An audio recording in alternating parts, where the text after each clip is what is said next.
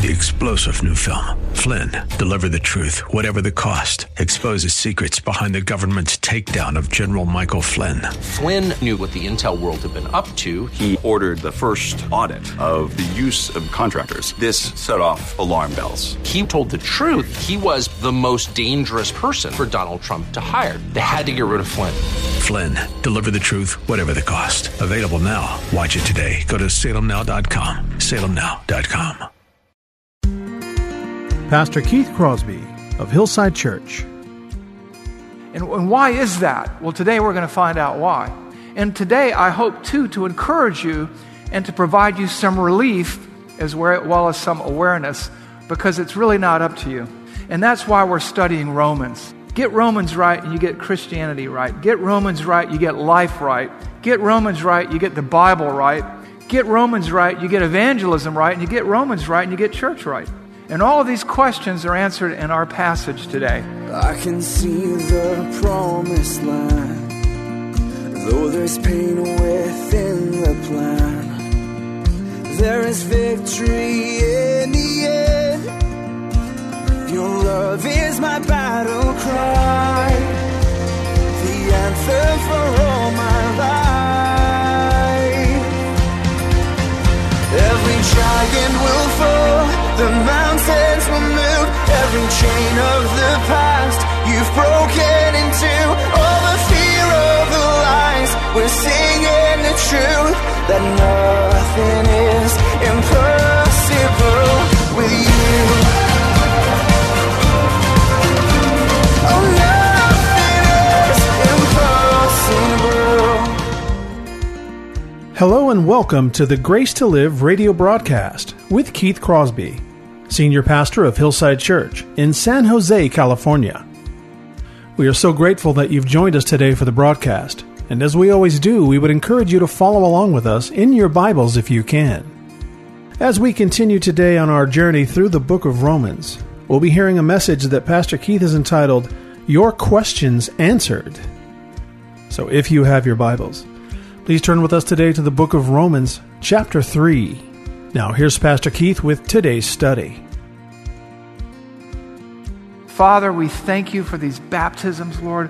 What an amazing, amazing morning this has been for us to see people, Lord, express their loyal love for the Savior, for all that He has done for them, Lord. And as they take these steps in obedience, Lord, to bring you glory, to bring good to others, and grow to themselves as they talk about you.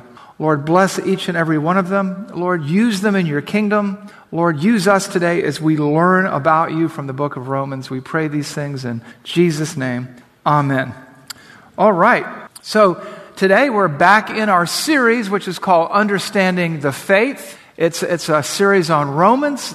We are in there because Romans is the most comprehensive explanation of the Christian faith in one chunk in the Bible. And if you understand Romans, you understand the faith. And so we're in our 6th week of that study, and over the last few weeks we've understood the message of the gospel. We've understood the condition of those who reject the gospel, that God is displeased with them because He offers them forgiveness and they reject it. And a lot of times we look at those folks, and we talked about a few last week, and we look at them and we look down on them. But then last week we learned that we can't look down on everybody because we were all in the same boat. At one point in time, we were all without God, and that God provided us the same cure that He offers them. And we rejected it maybe the first couple of 3 times, but we all needed the same cure because we were all in the same boat, and we needed the one, the only Savior that there is, Jesus Christ. And so we're kind of working through that. Now, as Paul writes to these churches in Rome, there are churches that are Jewish Christian churches. There are churches that are made up of non-Jews, and there are mixed churches. And so as he deals with these issues, and he explains to them that we're all in the same boat, that the gospel is for the Jew and the non-Jew, he anticipates in Romans chapter 3, where we're going today, that there are some questions in their minds. And so we've called this series, Your Questions Answered. Now, most of you don't look a day over 1500, so you probably weren't back there when the letter came. But as we've gone through this passage, maybe it's raised questions for you. So what we're going to do is we're going to look at Paul as he initially answers 6 questions that would come to mind for the Jewish Christian in those days. And then we're going to double back and double down and really look at questions you have today in the here and now. So just bear with me. Now, I know what you're thinking. You're thinking, wait a minute, another 6-point sermon. That's not what's going to happen here. I'm going to just cover Paul's questions because I want to do justice to Romans chapter 3. So we're going to do that in the first few minutes, and then we're going to come back and examine 4 realities that apply to us in the here and now. So bear with me and stay with me. And so basically, our passage in Romans, Paul talks to them about the Jew and the Greek needed salvation. And so for the Jewish person, they're probably wondering, well, wait a minute, weren't we God's chosen people? Aren't we special? And so Paul anticipates that question. And so what he does is he does this question and answer, and here it comes now. Question number 1 that he deals with. Then what is the advantage of being a Jew or being circumcised? Because the Jewish people were going, well, we were God's chosen people. He gave us the word of God to take to the world. But you just say, Paul, that everybody needs the same Savior. Everybody's in the same boat. And so he answers, then what advantage has the Jew? Or what is the value of circumcision? Much in every way. To begin with, the Jews were entrusted with the oracles of God. What's going to happen here, as he asks and answers these questions, he's going to remind them that nobody's special, that there's none righteous, no, not one, that everybody needs God. But that the Jews were picked out, selected through no fault or credit of their own, to be the ones who received the word of God to take it to the nations around them. And that's what's going on here. Which brings to mind a second question if you were a first century Jew listening to what Paul wrote or reading it for the first time. Well, wait a minute, Israel rejected her Messiah. She crucified him. Will Israel's unfaithfulness nullify God's promises? Because God promised Abraham to make him a father of nations. And he made promises about the Jews to use them in the redemption of mankind. And so Paul answers the question, what if some were unfaithful? Does their faithlessness nullify the faithfulness of God? By no means. Let God be true, though everyone were a liar. And he's reminding them that, look, God's character is such that no matter how unfaithful you are, he will be faithful. Now, in this era in which we live today, there's some confusion about the church replacing Israel, or that the church is the new Israel, and that's just not the case. All the promises to Israel have not been yet fulfilled, and what he's telling them then and there, and maybe us here and now, is, look, God's character is such that he doesn't break his promises even if we do. I mean, think about it. When you came to Christ and you put your faith in him and promised to love him, you sinned afterwards, right? So he's saying, let God be true, though everyone were a liar. No matter how bad everybody else behaves, God's going to be who God is and how God is. God's character never changes. Which brings us to the third question that a Jewish person in the first century would ask. Well, if our righteousness displays God's righteousness, why punish sin? Now, it almost seems like they're living in the 21st century. The end justifies the means. But Paul answers this. But if our unrighteousness serves to show the righteousness of God, what shall we say? That God is unrighteous to inflict wrath on us? I speak in a human way. By no means, for then how could God judge the world? Their condemnation is just. And the bottom line is this. If we sin and good comes out of it, that's great. But we're not supposed to do bad things. Bad things deserve to be punished. And what he's saying is, look, the end don't justify the means. And be glad that it worked out in the end, but God is going to punish sin. That's just the way it is. And if he shows mercy, that doesn't mean that we should ever mistake his grace for his approval. Question 4 that Paul asks and answers for the Jewish mind in that day. Well, aren't Jews, as God's chosen people, better off than most people? Sometimes you hear Christians say that. But what he says in Romans 3:10 through 18 is this. For we have already charged that all, both Jews and Greeks, Jews and non-Jews, are under sin. As it is written, none is righteous, no, not one. No one understands, no one seeks for God. We're all in the same boat. We all need the same cure. Nobody is morally superior to the other. And God may raise us up and use us, but it's not because we were special. And write this down. Ezekiel 16:3 through 6. Actually, in the Old Testament, God deals in detail with his choice of Israel right there in Ezekiel. And this isn't in your notes or anything like that, but I want you to write this down and read it because it's really a picture of you and I as well. Okay? For we have already charged that all, both Jews and Greeks, are under sin. There is none righteous, no, not one. All in the same boat. Then he asks and answers a fifth question. Then how can anyone be saved? By what means? Because the Jewish person, he had the law of Moses. And they became confused, though Abraham was saved by faith, right? Abraham believed God, and it was credited to him as righteousness. They got hung up on the outward morality and sort of a surface spirituality and thought they could earn their way to heaven, that they could be good enough by law keeping. But that's not what the law was for, and so Paul answers the question in verse 20. For by the works of the law, no human being will be justified in his sight, since through the law comes the knowledge of sin. For there is no distinction, for all have sinned and fall short of the glory of God, and are justified by his grace as a gift, through the redemption that is in Christ Jesus. So basically, it's like this.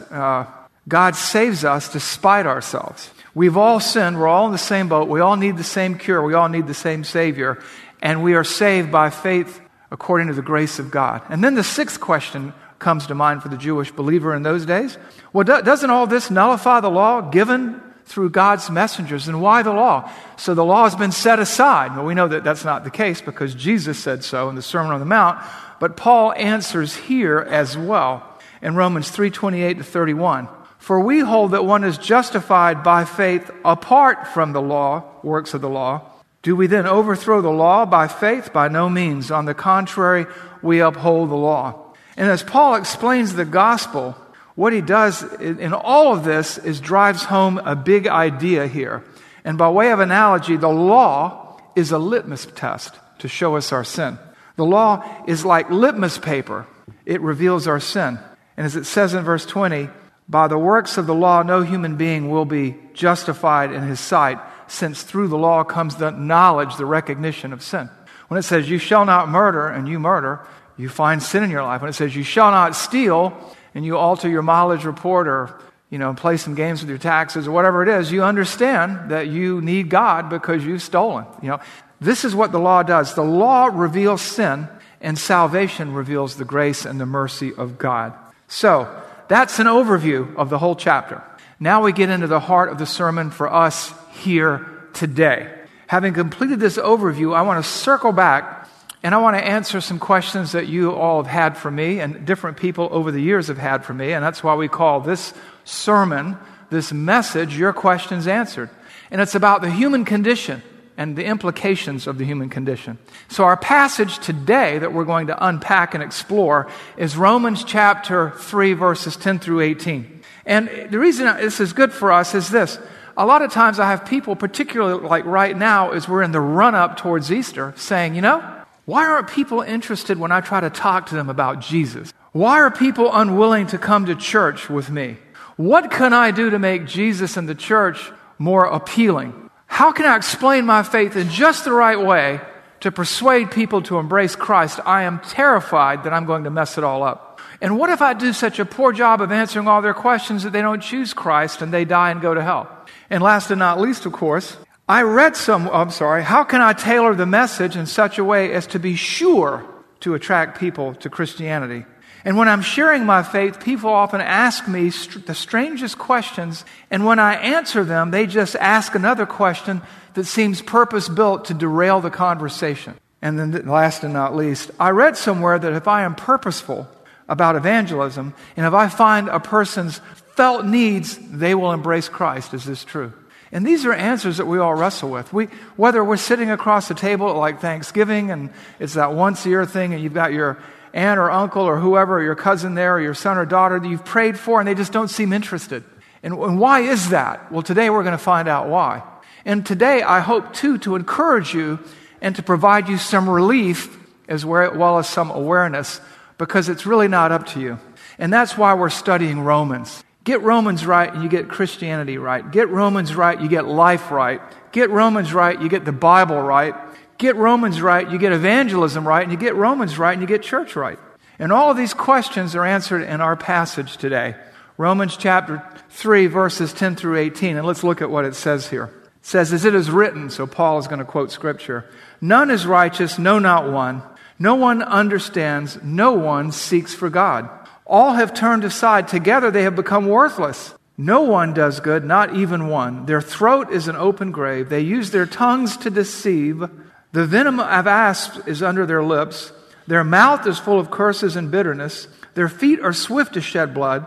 and their paths are ruin and misery, and the way of peace they have not known.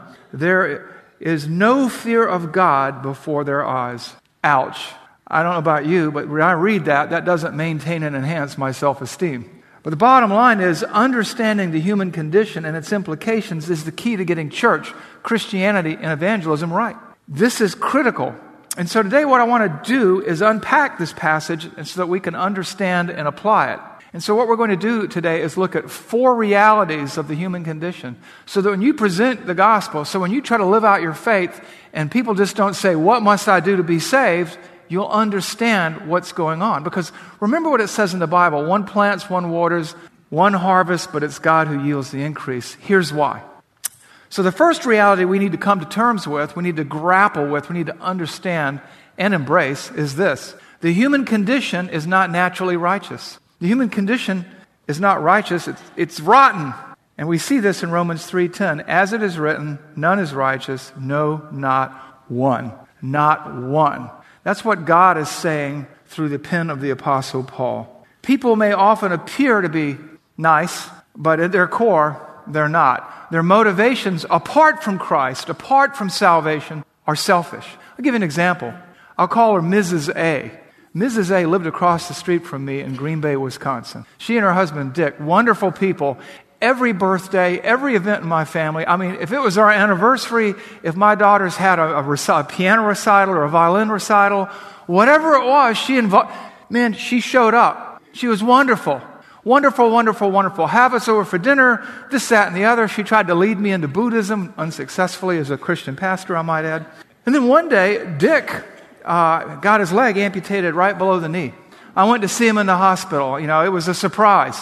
And it was there that he told me that she left him because she just didn't want to have to deal with one-legged man. There's none righteous, no, not one. There's none who seeks for God, right? People are selfish. And they may be outwardly moral, but they are inwardly not righteous. That's what's going on here. In Genesis 6:5, it speaks to this fact painfully, but clearly.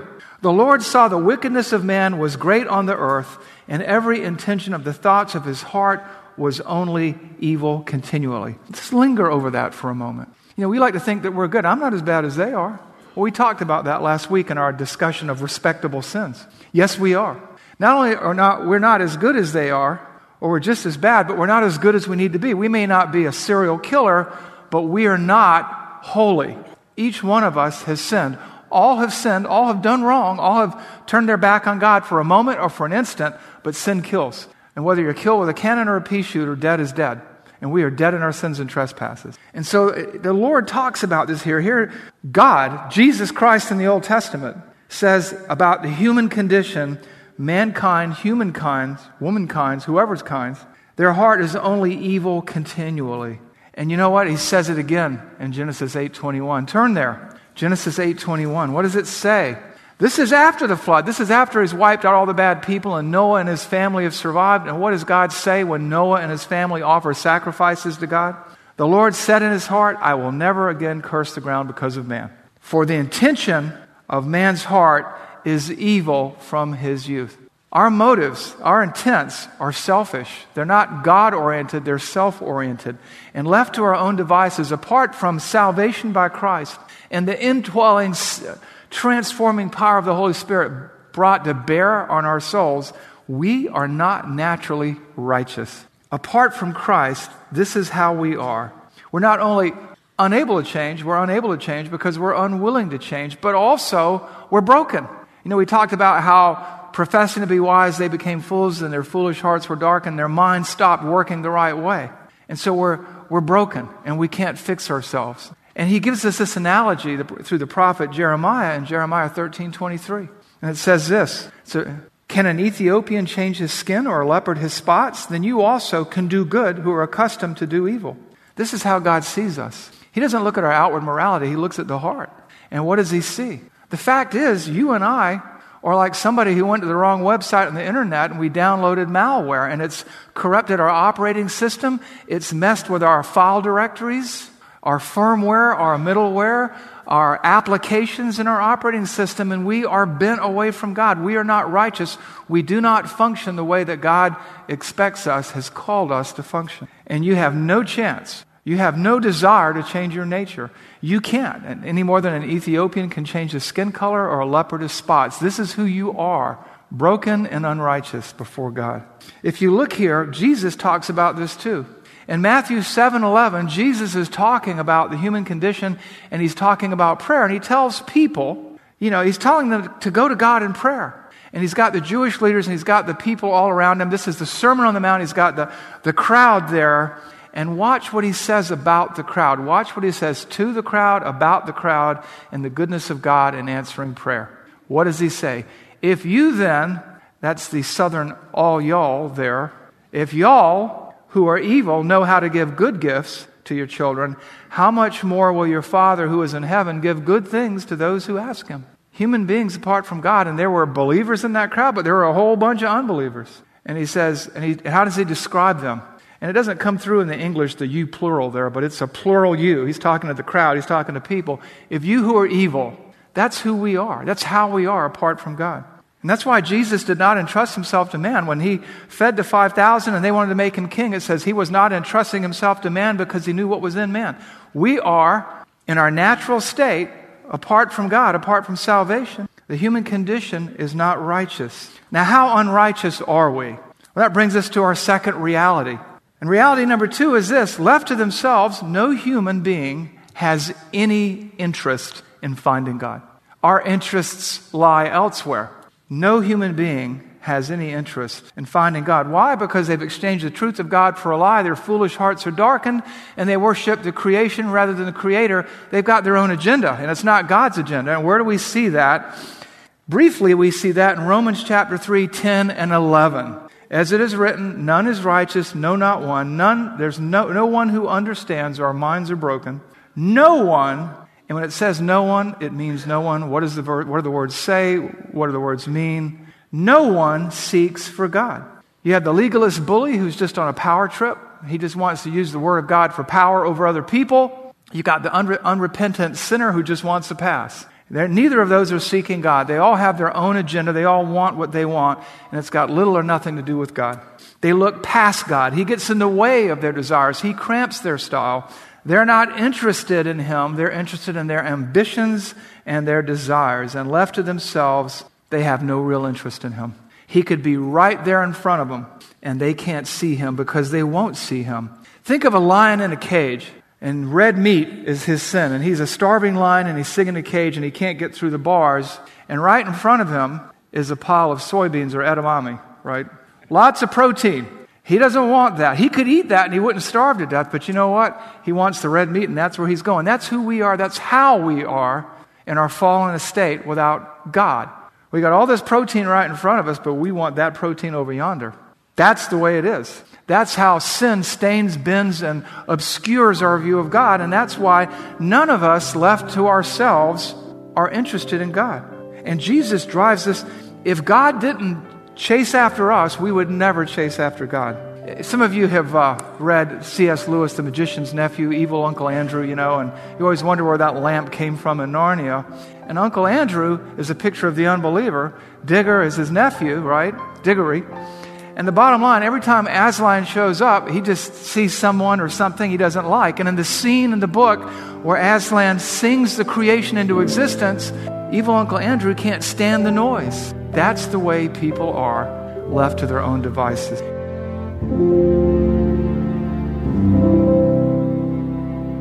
Pastor Keith Crosby of the Grace to Live radio broadcast. We do want to thank you for tuning in today and joining us for Grace to Live, as these days are most definitely uncharted waters for all of us, not only here in our San Jose community, but also for believers worldwide. So we want to encourage you to keep looking up. Hillside Church will be holding our worship service 100% online for now. So please remember our website, hillside.org. You can view our Sunday morning service there, as well as to keep informed with updates on what's happening here at the church as we walk through this time together. Just click on the COVID-19 response button for updates on ministry activities, resources for your children, as well as important information from the County Health Commission. And you can also connect with us on social media, the church Facebook page at Hillside Church San Jose, as well as our Instagram page at Hillside San Jose. And don't worry if you missed any of this information. You can access everything by visiting our website, hillside.org. We want to thank you so very much for spending this time with us here on the Grace to Live radio broadcast. I'm your host, Kevin Reeves, and on behalf of Pastor Keith and all of us here at Hillside Church, we want to encourage you with our prayer that the Lord will continue to richly bless you and protect you. So please keep looking up, and thanks for listening.